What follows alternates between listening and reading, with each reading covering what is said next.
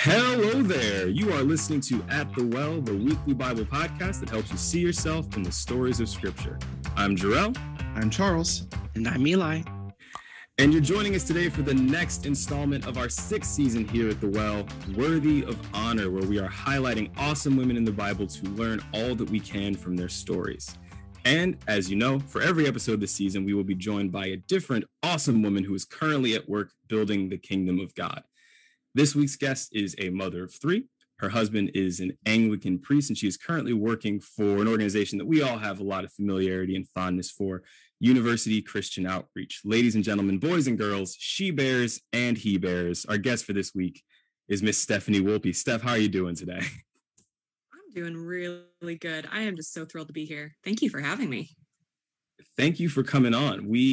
Eli's got the celebration emoji on Zoom. It is a party here. We've been excited to do this season for a while, but very excited to have you on because you are a good friend of all of ours outside of our work here at the Well. You've known most of us since we were young men, before we were old and graying and all that.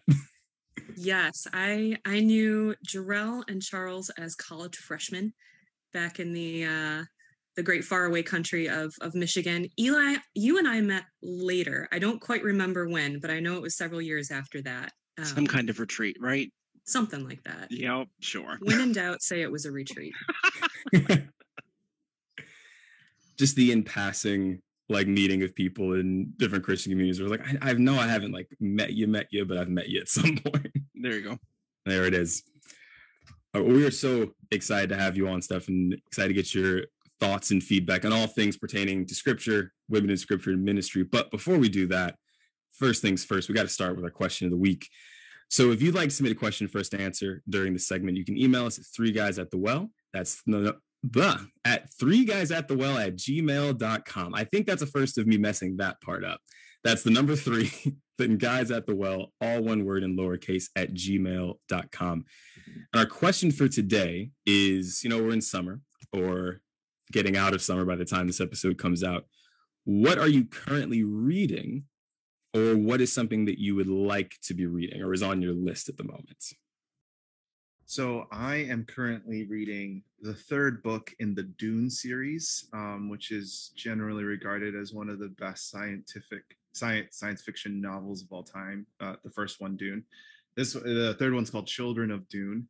So I've been making my way through that series, and that was precipitated by the Dune movie that's coming out later in October, I believe. So that is what I'm reading right now. Are you a sci-fi guy in general, Charles? In terms of reading, yeah, generally, I like Ender's Game is a fantastic book. I do enjoy reading science fiction. This is good. I'm already learning things from you guys. Right now, I am reading Seven Myths of Singleness by Sam Allberry. It's a book sort of debunking the nonsense that's taken on in both Christian and non-Christian circles regarding single life. Tell us how you really feel, Eli. Get in there. Might be a Patreon episode right there. Sure, we'll make it a rant or a sound check. Eli rants. Right now, I am similar to Charles. I'm venturing into sci-fi. I'm reading The Martian. So it's unfortunately it's already it's good, man. Excellent. Really good. So good. It was a movie a couple years ago with Matt Damon, which is a very good movie. So good. Very good movie. If you haven't seen it, see it. It's probably on some streaming service that's taking over our lives, but you should go see it. But the book is very, very good. It's just about a guy who gets trapped on Mars and has to survive. And that sounds boring, but it is written exceptionally well and goes through just what he's thinking and people back on Earth and everything. It's very, very good. I'm enjoying it a lot. A fun fact: are any of you into The Expanse on Prime? Ooh, I've heard of it. Okay. Super intense, really good sci-fi show. Ben and I are really into it. That apparently, I found out a while ago, takes place in continuity with The Martian. They're in the same universe. I know. Ooh. Okay, there's mind-blown faces. This is good. I'm teaching you things. Yes. This is why we have guests on, to bolster our sci-fi knowledge and, talk about the Bible when there's time. Well, there is some ship in the University of the Expanse that's named after what's the main character in The Martian? Mark Watney. Watney, there we go. Yeah, it's named the Mark Watney, and it does something important that I don't remember. Oh, we don't have Prime. I'll have to find someone who does so that I can watch. I have Prime. I can give you my Prime code. You're a gentleman and a scholar, Eli. Thank you. Yep. Let's go. Steph, are you reading anything these days? I am. I'm bouncing back and forth between two. Harry Potter. I've made it to book 7. This is good. I'm kind of on this thing right now of like, I'll put it down for 3 or 4 weeks and then binge on it and like finish it past my bedtime and stuff. So I think I'm feeling kind of another Harry Potter binge coming up in the next few days where I finally like dive in, because I'm like a chapter and a half in right now, so barely counts. So that, and then I've also started reading a book called Prayer in the Night by Tish Harrison Warren. She was known a couple years ago for Liturgy of the Ordinary, which is another fantastic book. But Prayer in the Night, I'm Anglican, and our tradition has a lot of liturgy. And for me as a young mom, that's just been a gift right now to for the church to say, here, have some words to pray when you can't come up with any of your own. And that's more a story for another day, but that's been a lot of my story lately. And so it's diving into that in some of her story and liturgy and how it blesses us, and how liturgy both helps us enter the presence of the Lord as well as forms us and teaches us how to pray better. So yeah, it's a good time. Ooh, that's wonderful. I'm writing that down as well. So you're teaching us all kinds of things. I just hope we're not peaking too soon, guys. Oh, that's dangerous. I hope you all saved your best stuff for after this moment, because we're gonna transition into a bit of the theme of kind of where this season came from, and then into the passage. So I want to read briefly from 2 Timothy 3. It says, all scripture is God-breathed and is useful for teaching, rebuking, correcting, and training in righteousness, so that the servant of God may be thoroughly equipped for every good work.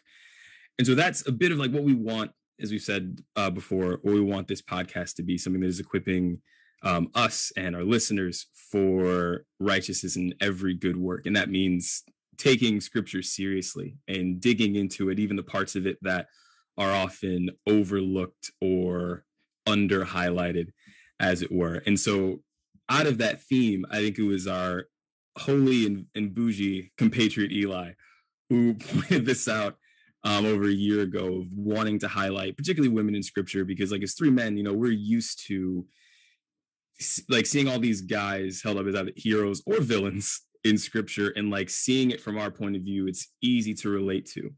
But given that all scripture is God-breathed and is good for these things, and given that God reveals himself through the character of man and through the character of women in very unique and beautiful ways, this season came out of wanting to intentionally do that and grow in that perspective for our knowledge of scripture, but also as people who have been and are involved in ministry and want to build the kingdom of God on earth today, just in how we do that. And so, Steph, we wanted to ask you, in your experience as someone who is currently involved in campus ministry and has been for some time, what aspects of Christian womanhood have you seen that aren't seen well or understood? Yeah, that's a super good question. And when I was thinking about it in advance of this, I actually got kind of hung up on it, of like, I was kind of thinking too hard about it. It's like, I must find the thing. And I realized that the question, like the formatting of the question itself, actually led me to my answer. And I think in order to talk about womanhood well, I think that's probably true for talking about men too. But we're not a monolith. Like women are very, very, very different from one another. And, there may be a set of norms for behaviors or personality or whatever the thing is, but there's a huge amount of variety. And yet the Lord has made us to be women. And so I think certainly my experience of kind of growing into my womanhood is needing to be able to, it's been really important for me to hold on to both of those things at the same time. On the one hand, the Lord has made me a woman, and like the Lord does nothing without purpose, does nothing without intentionality. And so womanhood joins me with my sisters. It brings me into the image of God in a particular way. It's not just incidental. It's not just like a body that I live in, and then, myself. It's like, it's not just it's just not just my shell, but it's actually part of who I am. And it's something that I share with other women in history across the globe. And that's a beautiful thing, as well as at the same time, every woman is different. And so because I think my experience and the experience of a lot of the women I've worked with is that when we start talking about womanhood, it can get scary pretty fast, because it can feel like, okay, like, what template are you trying to force me into today? Of like, what, how do I have to change my personality? How do I have to change, some part of it? It's like, that's not God. Like, that there's not just one woman that we are all striving to be. I could get on a soapbox about this for a while, so I'm going to try to okay, all right, stir in the pot. Excellent. Thank you for that validation, guys. They're all giving me encouraging facial expressions. It's really lovely. Yeah, but we serve an infinitely creative and beautiful God.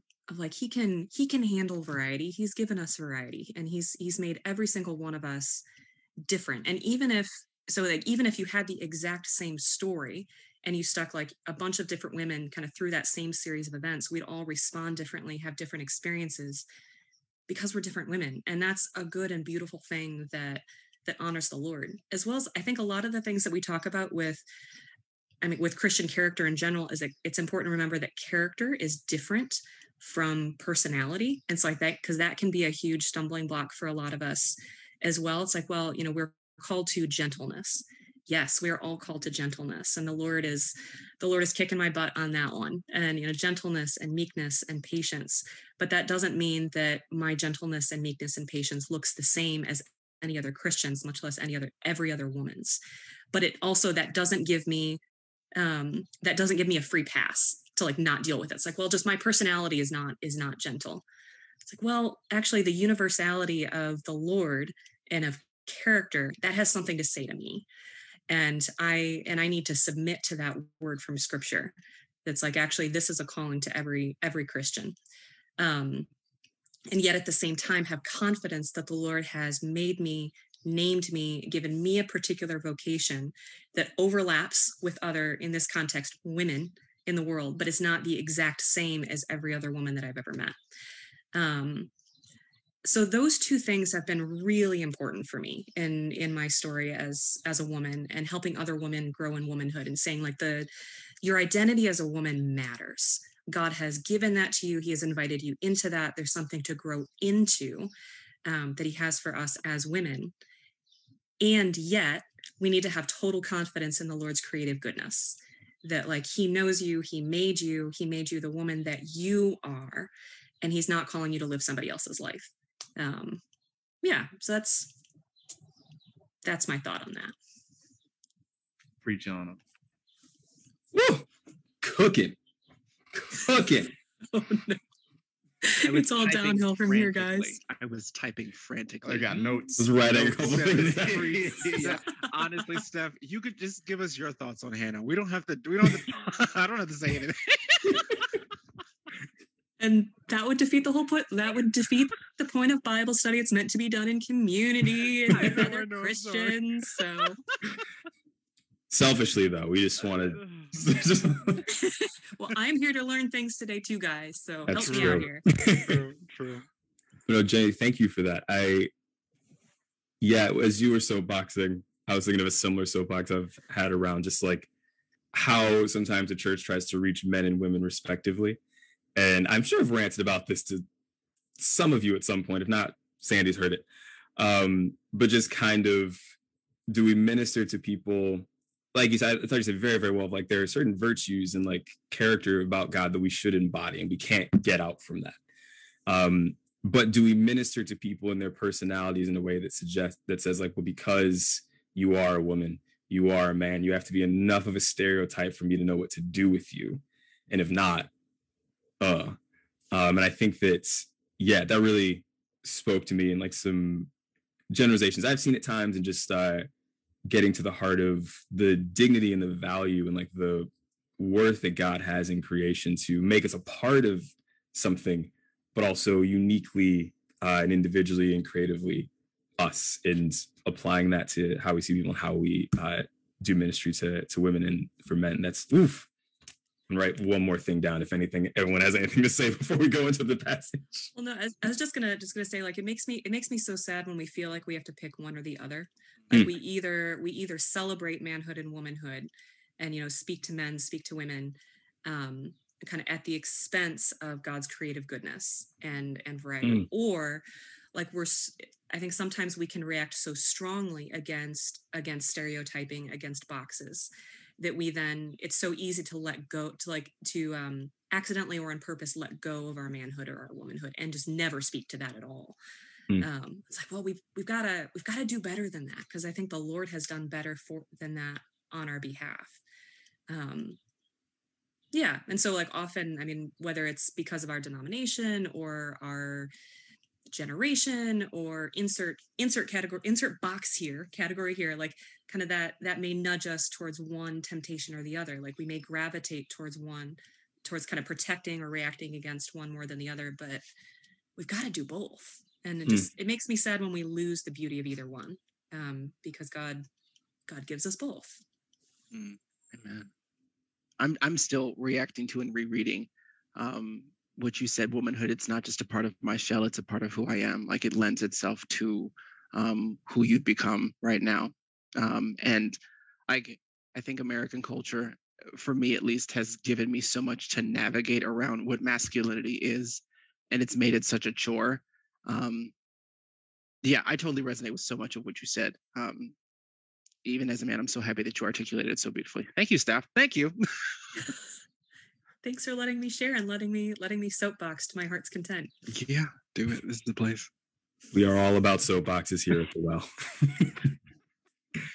Praise God. Thank you so much for your insight on that. And so we're going to transition from there into our character study of a particular woman in the Bible. This is Hannah. So she is the mother of Samuel.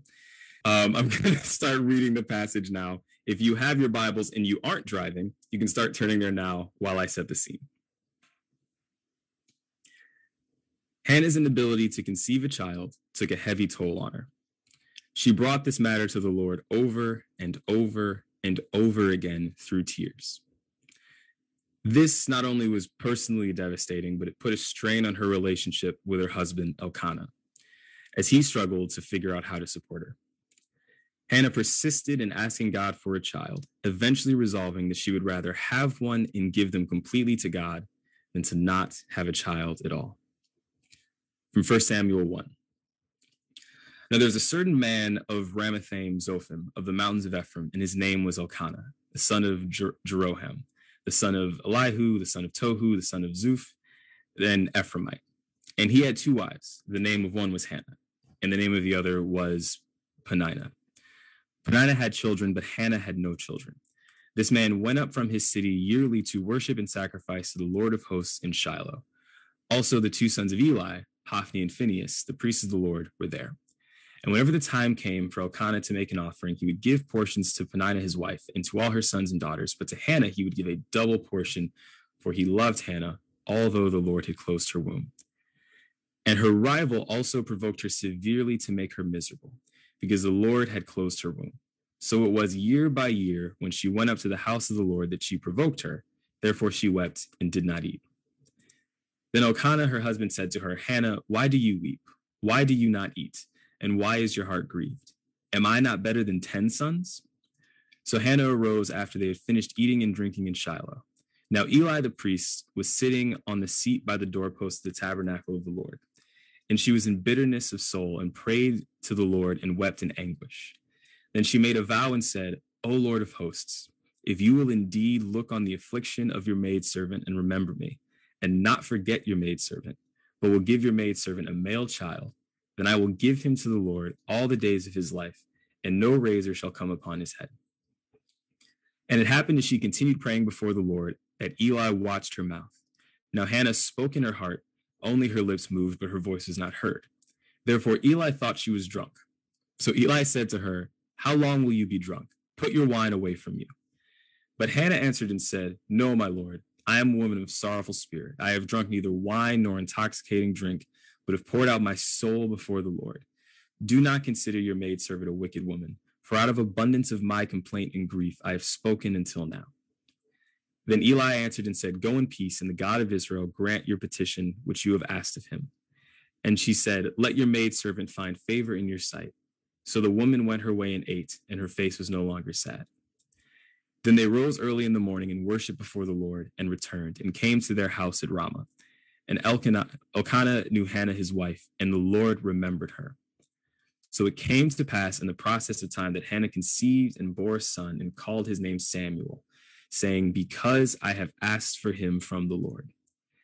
Now the man Elkanah and all his house went up to offer to the Lord the yearly sacrifice and his vow. But Hannah did not go up, for she said to her husband, not until the child is weaned, then I will take him, that he may appear before the Lord and remain there forever. So Elkanah, her husband, said to her, "Do what seems best to you. Wait until you have weaned him. Only let the Lord establish his word." Then the woman stayed and nursed her son until she had weaned him. Now when she had weaned him, she took him up with her with 3 bulls, 1 ephah of flour, and a skin of wine, and brought him to the house of the Lord in Shiloh. And the child was young. Then they slaughtered a bull and brought the child to Eli. And she said, "O my Lord, as your soul lives, my Lord, I am the woman who stood by you here praying to the Lord. For this child I prayed, and the Lord has granted me my petition which I asked of him. Therefore I have also lent him to the Lord. As long as he lives, he shall be lent to the Lord." So they worshipped the Lord from there. Gentlemen and lady, what sticks out from you as something we can learn from this passage? One of the things that I love about this is that Hannah brought her grief to the Lord in the temple. It's like the Lord knew. It's like he didn't really need her to show up in Shiloh to say, like, to notice her. Like the Lord knew that that she was grieving. The Lord knew her pain. The Lord knew the desire of her heart. But there's something about the Lord's invitation to us to ask, that he doesn't just, see the things that makes us sad and simply take care of them. But he allowed Hannah to bring her grief to him. He allowed her to come to Shiloh, to ask, to petition, and to actually receive an answer directly from him before the promise to her was fulfilled. I love that, and that's hard at the same time, because it'd be a lot easier if it's like, okay, well, as soon as I'm sad about something, the Lord's just gonna fix it. And he doesn't. And I wish I understand the economy of that, of like, why some things get, instantly granted, others don't. And I just don't. That could be a whole other podcast for another day. But I love that Hannah brought it to the Lord, rather than she could have just kind of kept grieving on her own. But how much courage that would have taken to actually show up in the temple in the presence of the high priest, just wrecked like this. Like she's a hot mess. And yet she allowed herself to do that. I find that really beautiful. Same. So one of the things that really stood out to me was that it says in the past that Elkanah has this habit, right, of giving double portions to this wife whom he loves, which if you're going to have 2, you might as well love both of them. Why pick favorites? But anyway, there's an indication that Hannah actually didn't eat with them. And that's because she knew that wasn't going to satiate her or solve her problem. And so to your point, Stephanie, about her actually taking that to God, there was no comfort that like earthly or very like carnal things could provide for her. And so she didn't bother eating until after the prayer, until after the interaction with Eli. And that made me think, well, how often do I seek refuge in food or in media or in friendships even, or in distractions, rather than believing that prayer is a place of comfort where God can supernaturally meet with me. So yeah, I agreed.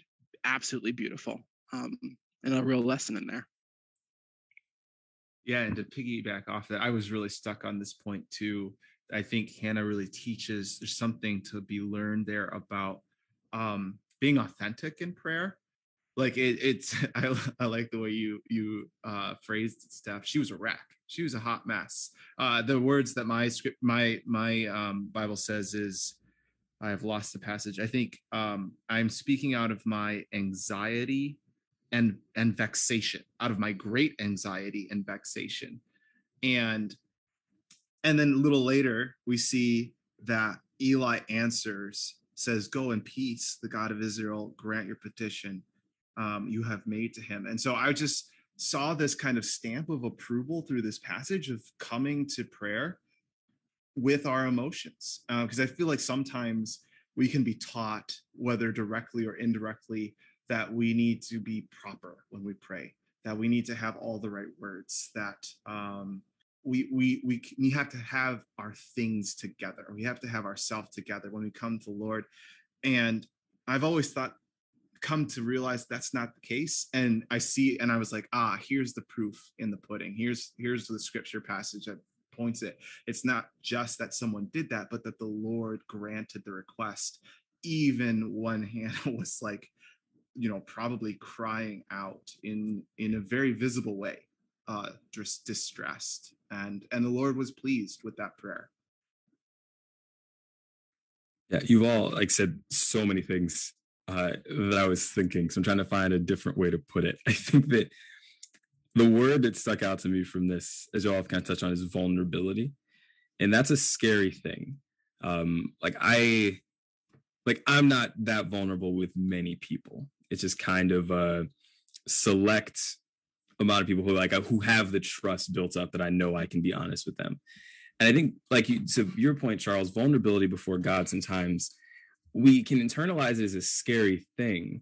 But if there's anything that I think we can take from Hannah here, it's that God not only can handle our vulnerability, even when it's not well articulated or just put together and we're feeling we're it's past us. He can handle it in its rawest moment. And that's a really comforting view of God that we see here, that God isn't deterred by ugly crying or just being not in our best state, but sees us there and meets us there. In the Gospels, Jesus says, your Heavenly Father knows what you have before you ask, but he still encourages us to ask, to your point, Steph. And there's something there about knowing that vulnerability is welcomed before God that really gives me a lot of peace and a lot of comfort. We have a mutual friend, Mike LaCroix, who just got married recently. One of the things I was talking to Mike that I honored him for was the fact that Mike, he is a guy who brings his doubts to the Lord and his questions and sometimes his anger to the Lord. Mike, if you're listening, I hope I'm not sharing too much, but he brings his heart before the Lord very genuinely, more genuinely than most people I've ever met. And it's something I really appreciate about him. It's something I really appreciate about Hannah, because it shows that I trust that God can take this.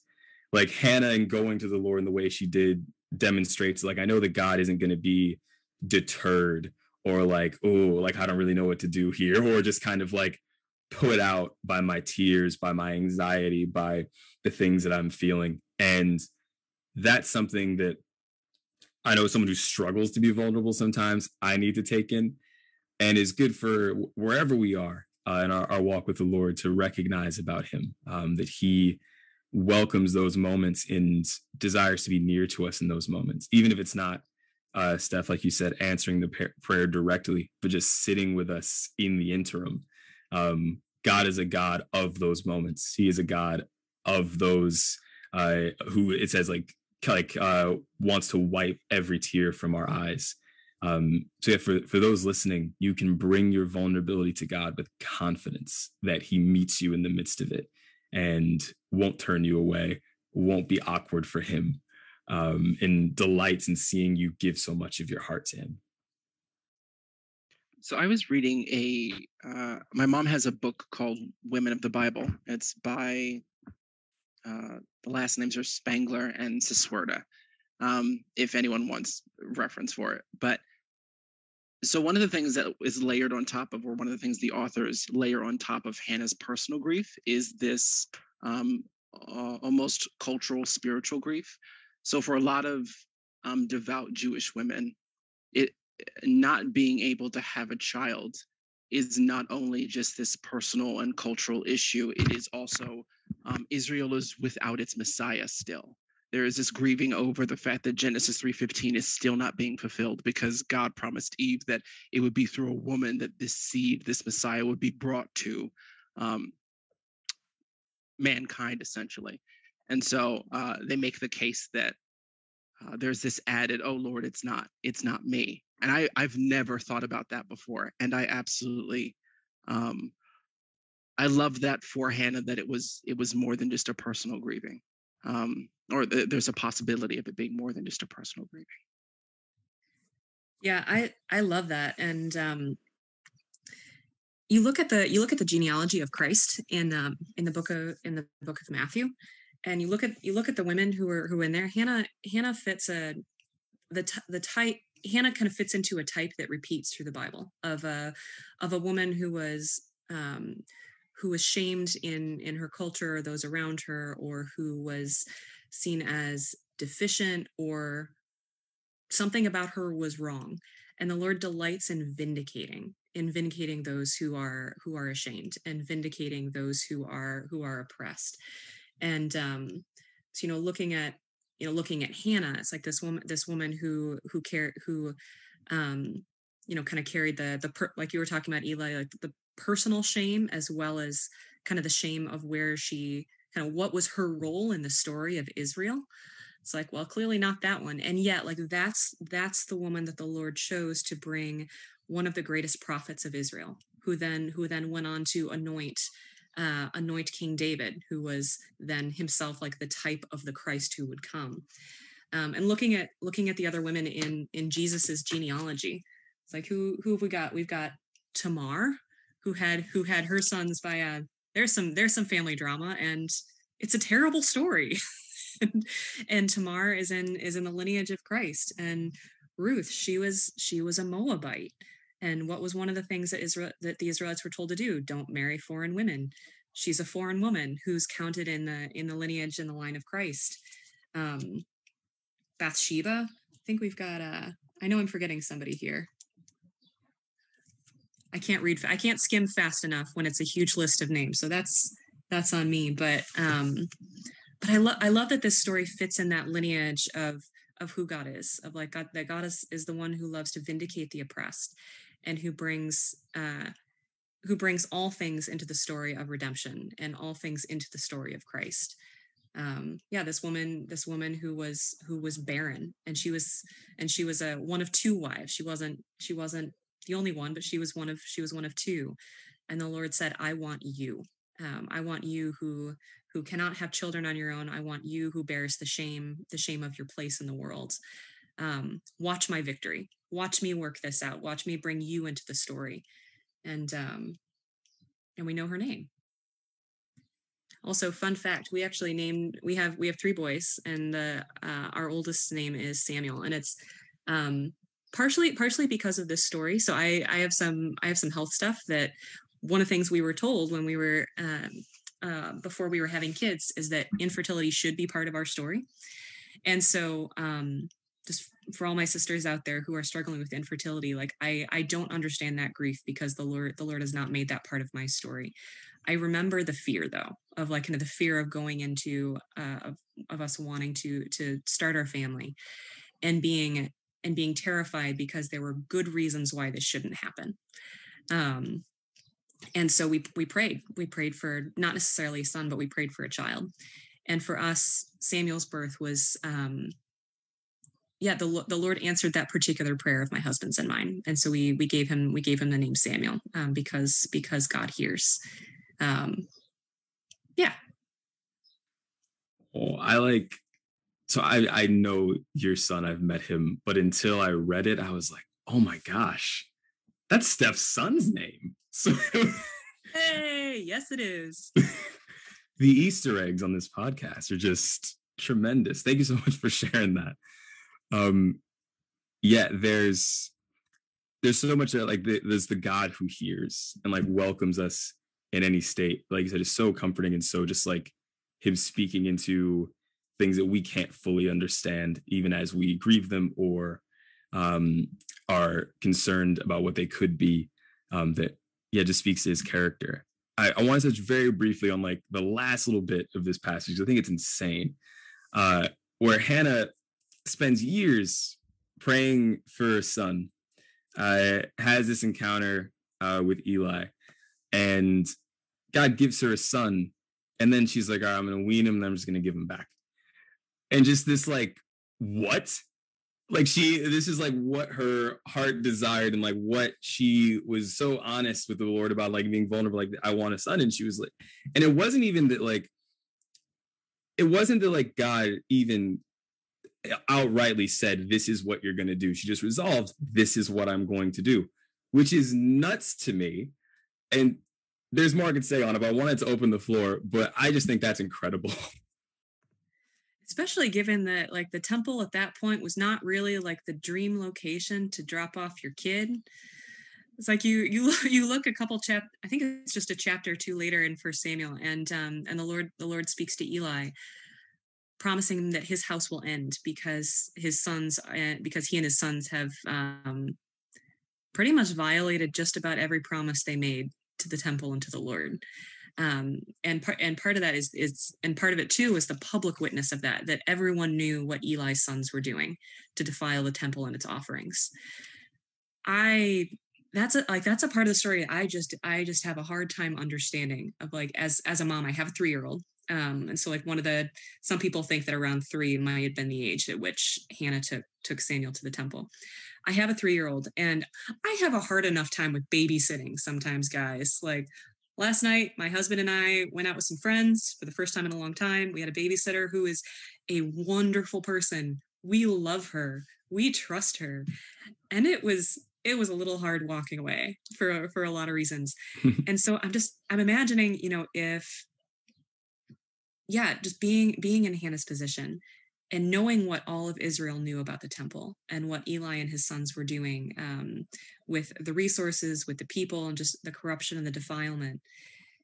And that's what an act of faith and trust in the Lord, of like not in the institution of the temple, not in the men who were there serving it, but in saying, I trust the Lord so much that I will fulfill my vow, knowing that the odds aren't good for whatever outcome I might desire as a parent. But Hannah's faithfulness, and the Lord honored that. He protected Samuel. Samuel grew up to be a man who knew and loved the Lord, became a prophet of Israel, even when the odds were he should not have. Like, that was not the ideal environment in which to raise a prophet.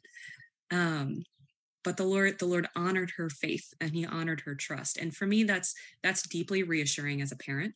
It's like, that's not what the Lord has asked me to do. It's like, but like, I do look at the world sometimes, and I get nervous for my kids of like, what's it, what am I sending my kids into?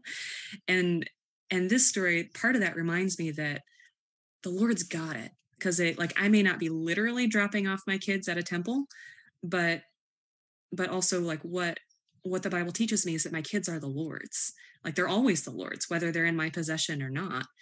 And they always belong to him. And that if Hannah could put her trust in the Lord, that he is going to take care of her son and honor her sacrifice of obedience, how much more confident should I be able to be that the Lord will do that? If, like, I have her witness, I have the witness of other mothers and fathers of Scripture, and I know who the Bible says the Lord is, that he is faithful and good and just, and he vindicates the oppressed and the suffering. My kids are going to be okay. Thanks. That's encouraging for me as a father of 2. Thanks for bringing that to the light, Steph. I'm here for you. Actually, let's be honest though, I'm mostly preaching to myself right now. Glad you guys are benefiting from it, but this is for me. So I just want to talk about just when you mentioned the environment, Steph, my mind immediately went to how cruddy Eli is. And as the self-elected representative of Eli's around the globe. We on this again, huh? We did talk extensively about Eli, Hophni, and Phineas during season 3. But Eli, this is your soapbox now. So We don't it's claim your boy. him. We don't claim him. How you gonna be a priest and confuse a silent prayer for being drunk? I can't with that man. I can't. We don't claim him. He needs to change his name. And she just so humbly is like, no, my lord, I'm not. It's not like that. I'm here. I can't. I really can't with him. But it's just, to me, that also speaks to the perseverance that Hannah exhibited throughout all of these interactions, because 3 other people are listed in this chapter. So you have her husband, you have the rival wife, Peninnah, and then you also have Eli. And none of these people were interacting with Hannah in a way that was safe or that was comforting. Elkanah had great affection for her, but in verse 8, he asks what I think are just insensitive, really inconsiderate and stupid questions. I highlighted verse 8 as like, here's a great example of how husbands and how men just do not understand women most of the time. And I am up there in terms of like, I just say some stupid stuff to Chelsea sometimes. So I can absolutely, I'm like, I've been Elkanah before, but reading it, I'm like, really? Yeah. That's what you're going to ask her? Like, tell her? Why do you weep? Why do you think, fool? Why do you like, I mean, I'm pretty great, so. Yeah. Am I not better than 10 kids? It's like, you're not a kid. You're not my kid. You're fulfilling the role of a husband, but definitely not a child. I like to imagine he was like flexing. He's like, I mean, look at all this that I got going on. I'm doing all right. But like, I think on a more serious note, to be that level of misunderstood is painful. And to still be able to like bring that to God and be like, Lord, my husband doesn't understand me. I got this rival wife, which let's have a moment to talk about Peninnah, because the only reason I think that Peninnah was even tripping over Hannah is simply because of all the affection Elkanah lavished over her. Like, when you think about it, when they sacrificed food, Elkanah gave Hannah double portions. And I'm like, well, why are you creating an environment where there's favoritism and competition? Like, I just, first of all, marry one woman. If you're listening, listeners, and polygamy is like, I don't know, a temptation maybe, don't do it. Don't do it. Marry one woman. Stop it. Knock it off. Have one spouse. Just in case that's not clear, because things are weird today. And I just want to clarify that. Have one spouse. You heard it here first, ladies and gentlemen. Hottest of hot takes. Eli Shanklin himself. I hope, to be fair, I hope that's not the first time somebody's hearing that, but maybe it is. Maybe that's just the word of the gospel to us all today. Right. There it is. Thank you, Eli. You're welcome. You know, it's funny, like in some ways, this, like that part of the story is a repeat of a previous story with Leah and Rachel. And which is just so fascinating, of like the parallels between them, of like, you've got another guy who marries 2 women, not a good choice. I don't know, maybe you guys do need an episode on polygamy. Go for it. But don't invite me back for that one. Pick somebody else. Yeah, but Leah and Rachel, and he favored one wife over the other, and she was barren. And that just sounds like a terrible family to be part of, and just so sad, of just the weight of the bitterness and the rage and the grief that manifested there between Leah and Rachel, and then with Jacob as well, and then that got passed down through their family. It's like that was not a happy family. And you know, to see that the certain facts of that story kind of playing out again, of like a man who has 2 wives, plays favorites with the one who did not have children, but the other one had greater honor in the eyes of those around her. And Hannah responded with graciousness and, or at least forbearance. I'm not gonna project all the things on poor Hannah, but at least with forbearance and taking it to the Lord rather than taking out on Penina or however you say it. I don't know. But ultimately taking it to the Lord and the Lord honoring that taking it rather than, because it could have been the same story over again of Hannah and Penina fighting it out.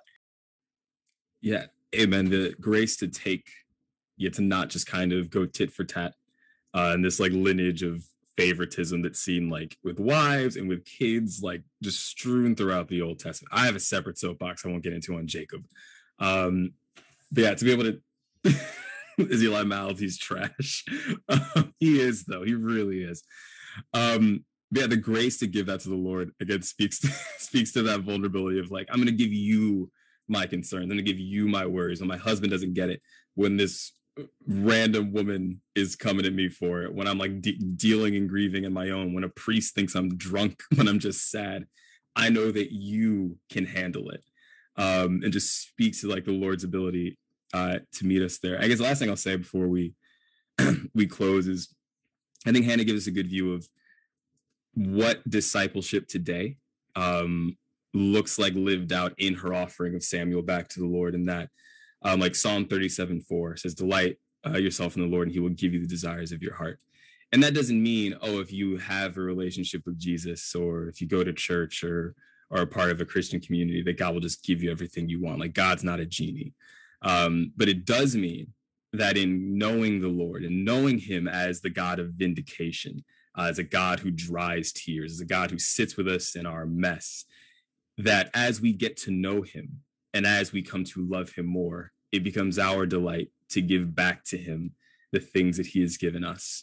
And so whether we're wrestling with, I know in college, I wrestle, not really wrestle, just discerns like, am I called to be married or single? It's now a joy to give back to the Lord, like I'm called to be a married man and to give my marriage to the Lord for use in his kingdom. It's a joy to give him my vocation, like God willing, one day it'll be a joy to give him kids, whether biologically or adopted. Calm down, Eli. And so there's something there of like it being our joy to give back to the Lord what he has given to us, that Hannah models so well, and not just saying, well, I have this thing, so I'm going to hoard it, but to say, no, to God be the glory, not knowing that she'd be listed in the genealogy of Christ, not knowing, like you said, Steph, that this kid would like survive in this temple that was run by a dude who couldn't even raise his own kids. But like not knowing that, she still desired to and was faithful to give back to the Lord what he had given her. And I think that as we as disciples consider our own implications of that, it's helpful to be mindful of like, what is the thing that I'm holding on to? What is the thing that I think is mine and mine alone? And how is the Lord calling me to loosen my grip? And not just for the sake of doing it just cause, but to enter into the delight of offering freely of that which the Lord has so graciously given me. So that's definitely something I'm going to take to prayer in the next couple of weeks here. All right. I think that's us. Steph, thank you so much for coming on. This was a ball. It really was. Thank you so much for having me. I will continue fangirling on the listening end of this. But yeah, thanks for having me. It's fun to learn about the Lord with you guys, and you all are wonderful friends and great brothers in the Lord. And I am just so honored to be here. Amen. Thank you, Steph. You've been great. So we are deeply, deeply honored to have you, and we will find a way to have you on again. Don't worry about that. Just tell me when. You don't even have to tell me about what in advance. No, that's not true. Actually, there are probably a few things I'd say no to. So just give me a heads up. Like polygamy, not the polygamy. Yeah, I'll work on my list. But otherwise, I would love to. Any excuse I'm gonna have to spend time with you guys is a good one. Wonderful. Well, we're looking forward to that. Until then, everybody, you can check us out at thewell.podbean.com. We upload new episodes on Mondays on iTunes, Spotify, Google Podcasts, and Podbean. You can also connect with us on Instagram and Facebook by searching 3 Guys at the Well. And if you want even more content and would like to help this podcast grow, consider becoming a patron and head on over to patreon.com/@thewell for exciting new bonus content like our Jesus in the Movie series and our series on justice. That's all for now. We'll talk to you next week here at the Well.